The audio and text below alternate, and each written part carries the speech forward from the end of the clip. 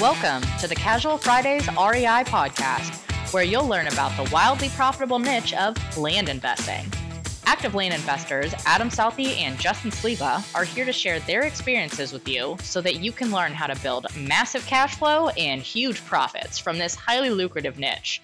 So without further ado, here are your hosts, Adam Southey and Justin Sleva.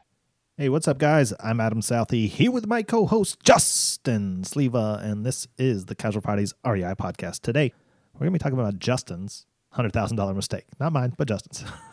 Before we do that, though, let's talk about Casual Fridays consulting program. Guys, basically, we're here to help. It doesn't matter if you're brand new to this and you just want some help picking and pricing, accounting, or you've been at it for a while and you're looking for some help on ways to expand. All you got to do is go to our website, www.casualfridaysrei.com. Click on the consulting tab, walk through the sign up, and then we'll be in touch to help you get started. Happy Monday, I guess. What's going on? I didn't realize we were starting the week off with me getting hit with a $100,000 mistake. Sure you did. I thought that was going to be later in the week. I didn't realize we were doing that today. So I'm going to start off our week with a wham bam, Justin. Thank you, ma'am. Well, it's kind of one of those things like you know you made a mistake, and so you deserve to be put on blast, and it was so apparent and like just like a dumb one, you know, like I think by the time we're done telling the story, people are going to be like done listening to our show because we're supposed to be the experts. And then It's not that bad. I mean, it's kind of bad. It's not that bad. I think you're exaggerating with this $100,000 here. It's I did. Okay. Right. I think you're trying to get somebody to click on something to see how bad Justin really messed up. And then they realize that he still made money. Well, he might have made money, but that doesn't mean he's, smart. Well, apparently we aren't smart. Yeah.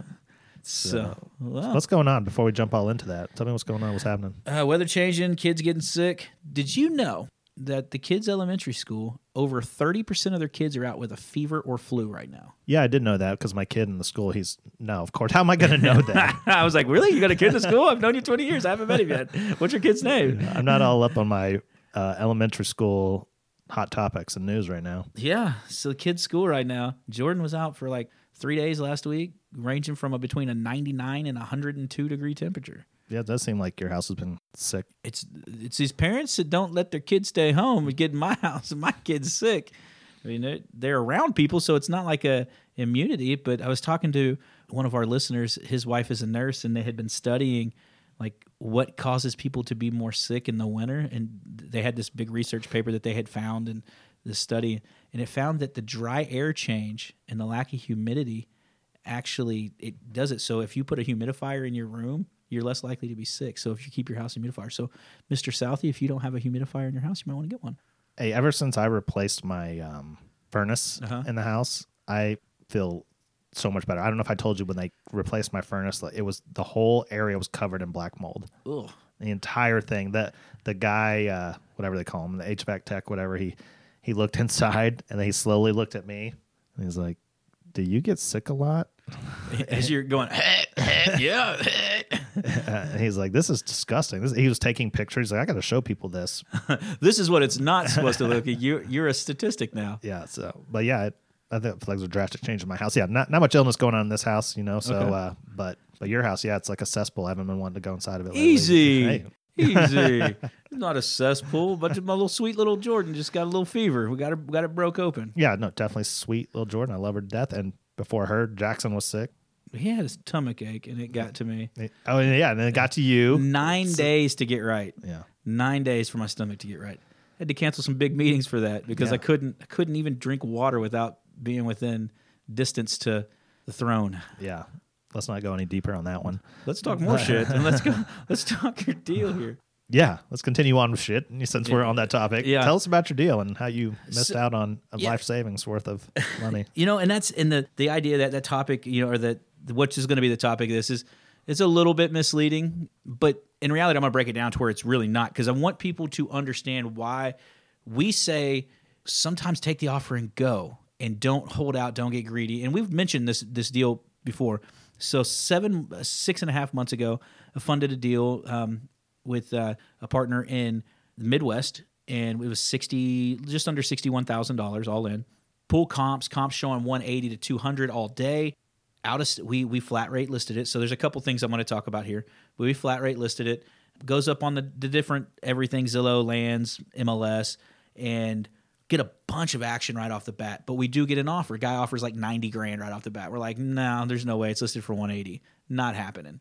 He comes back and goes, I'll give you 110. We're like, 120, and that's our best and final. That's the lowest we're going to go. If you want to make this deal happen, 120. And he's like, all right, 110 is the best I can do. And he walks away. So we just said no to $50,000 profit right there, right? And then the bottom falls out. We don't hear anything from anybody for a month or two. Then we get 2 other offers. And, one was like 100 grand. And we're like, yeah, let's take it. Guy puts it under contract, wants a 60-day close, which to me is already a red flag. Like, he's looking for a reason not to buy the property. Goes to the county. And this is through a realtor. He goes to his county, tells a realtor he wants to, the day before his earnest money goes hard, I'm out. I don't want to do it. Won't tell his realtor why. Won't tell anybody why. Won't tell. No, we don't hear anything. So we had another guy come. He was going to put $20,000 down. And that $20,000, he was going to do a 20-year ammo, 5-year balloon payment at 9-10% interest, I think is what the deal was done at. And he, when we get all the paperwork, we have the notes sold on the backside. Everything's lined up, getting ready to go to title to get it all set up. And then he's like, oh, no, I wanted at 3% interest. We're like, dude, we've been telling you this the whole time. So it goes down. So, we're just like, man, we're beating our head together on this one. Lady calls and says, hey, I'm interested. So she goes out and looks at the property, goes out there twice over a weekend. And I'm working with a partner here. We're just over the 6 months. We hire a real estate agent. I said, hey, man, we've got to get this thing gone. So let's go move to a real estate agent. Agent calls and says, hey, I want to verify you as the owner. And I'm like, yeah. So we're talking through it. And he goes, yeah, we've had a lot of people interested, but with the flat rate person, we didn't know the name of the company that it was involved. It didn't match the owner's records. And so like some people were like off put by that versus just making the phone call and checking for their clients. They just said, oh, no, it looks too good to be true. We're not going to deal with it. So this lady, she called before we hired the agent. We hired the agent. He gets under contract. She calls and goes, yeah, I'm going to give you a full cash offer. We had already dropped the price to 85 grand.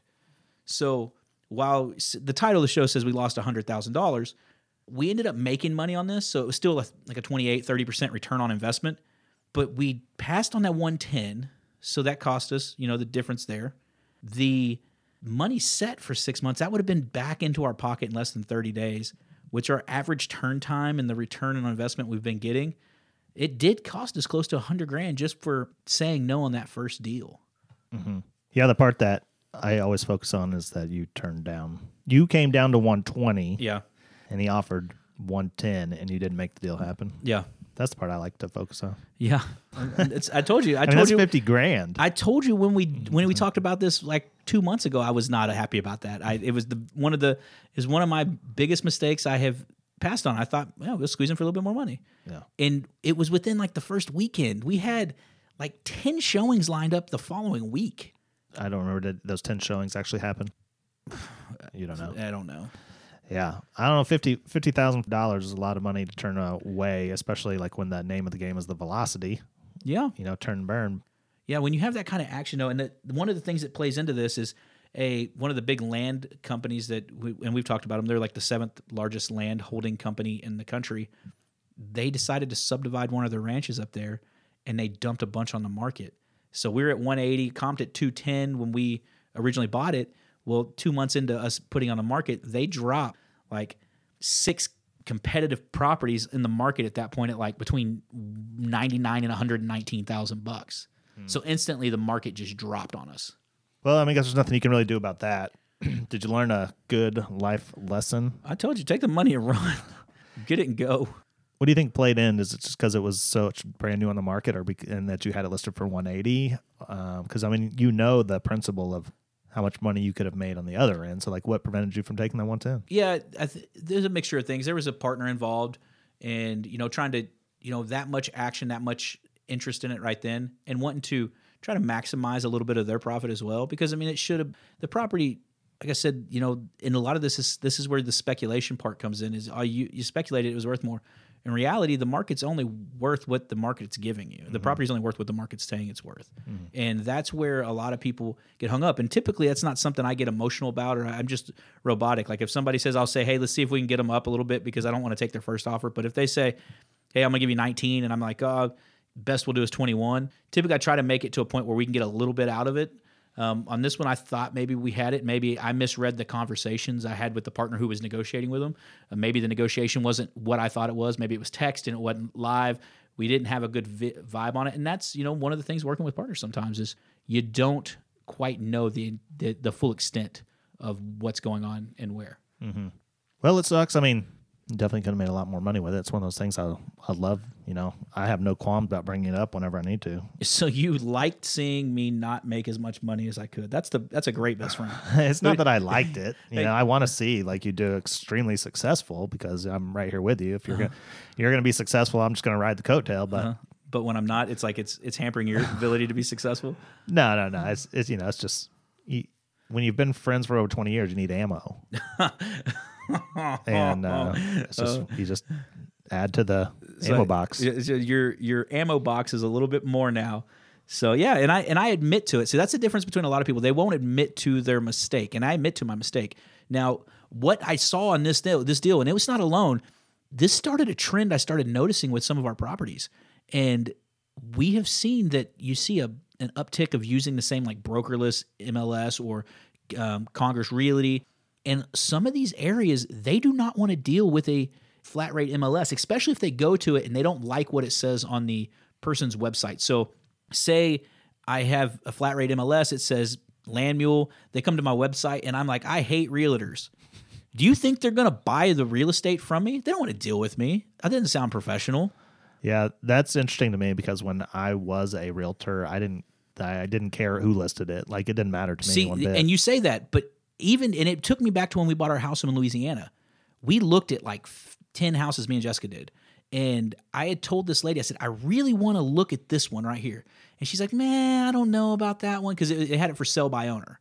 And the commission for the buy side, it was they were offering 2%. Yeah, that's different. Yeah. Well, but still, I'm like, I want to look. This house looks perfect for us. And she's like, no, I don't want to go look at that one. It's a little far out and everything. I'm like, I thought this is supposed to be the nicer area where we want to be. Yeah. She's like, we go to the house. I'm in love with it. Like I walk in the door and I'm like, I told you this is, I'm like, Jessica, look at this. Jessica, look at this. Like, I mean, we're both in love with this house. And the lady was fighting me on wanting to show it to me. So I can only imagine like a raw piece of land. It's, 20 acres. There's nothing different. Like a house, you're going to fight for that because it may have the colors you want. It's got the landscape you want. It's in the area you want. If the piece of land, if you have 100 acres here or you have 100 acres here, they look pretty similar. It's the same terrain, same general area. This guy's flat rate and you don't want to deal with him as a realtor, you're not going to go to that person. And that's when I found out that it's kind of scummy sometimes. Yeah, I can just speak from my experience. It wouldn't have mattered to me as long as the commission was still the same.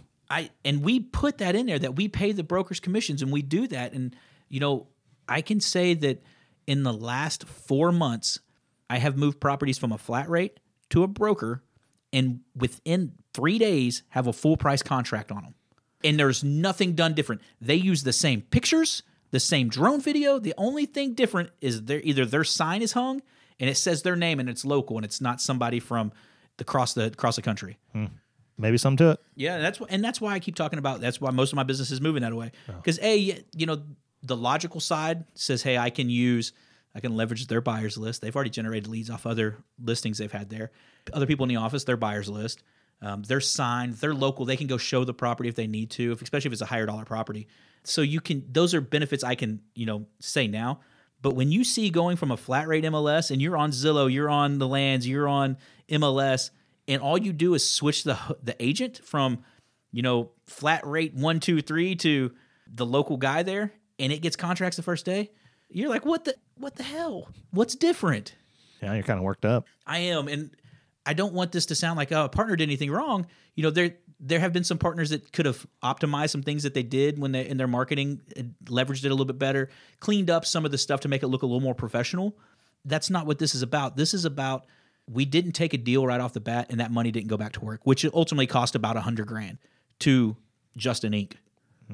Potentially more than that. If I count in the second turn of that money or the third turn, the turn of the money for the partner, what he would have done with that money. So yes, we could say it cost $1 million over the course of our careers, but just that one turn in this 6 months since then and now, it's cost $100,000.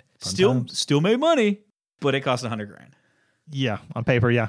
So So, okay, well, before you continue getting worked up, I don't want to beat a dead horse. yeah, you want to beat me? Well, of course. Yeah, Right. Use some ammo. He's worked up, and we're going to call it. We're going to call it, and just take this as a really good lesson. Like, do as we say, not as Justin does. And did one time. I did it twice this year. Both of them made money in the end. One of them sold pretty quickly afterwards, so it was okay. But this one, it's set for a little bit. All right, guys, that's it. Do us a favor. It's Monday, right? So Monday, make it your goal to go to iTunes or Stitcher or wherever else you listen to us, like, rate, review, and subscribe to the show. And also go to YouTube, go to Facebook, go to Instagram, give us a like, give us a follow, and we will see you on Wednesday. See you Wednesday, guys.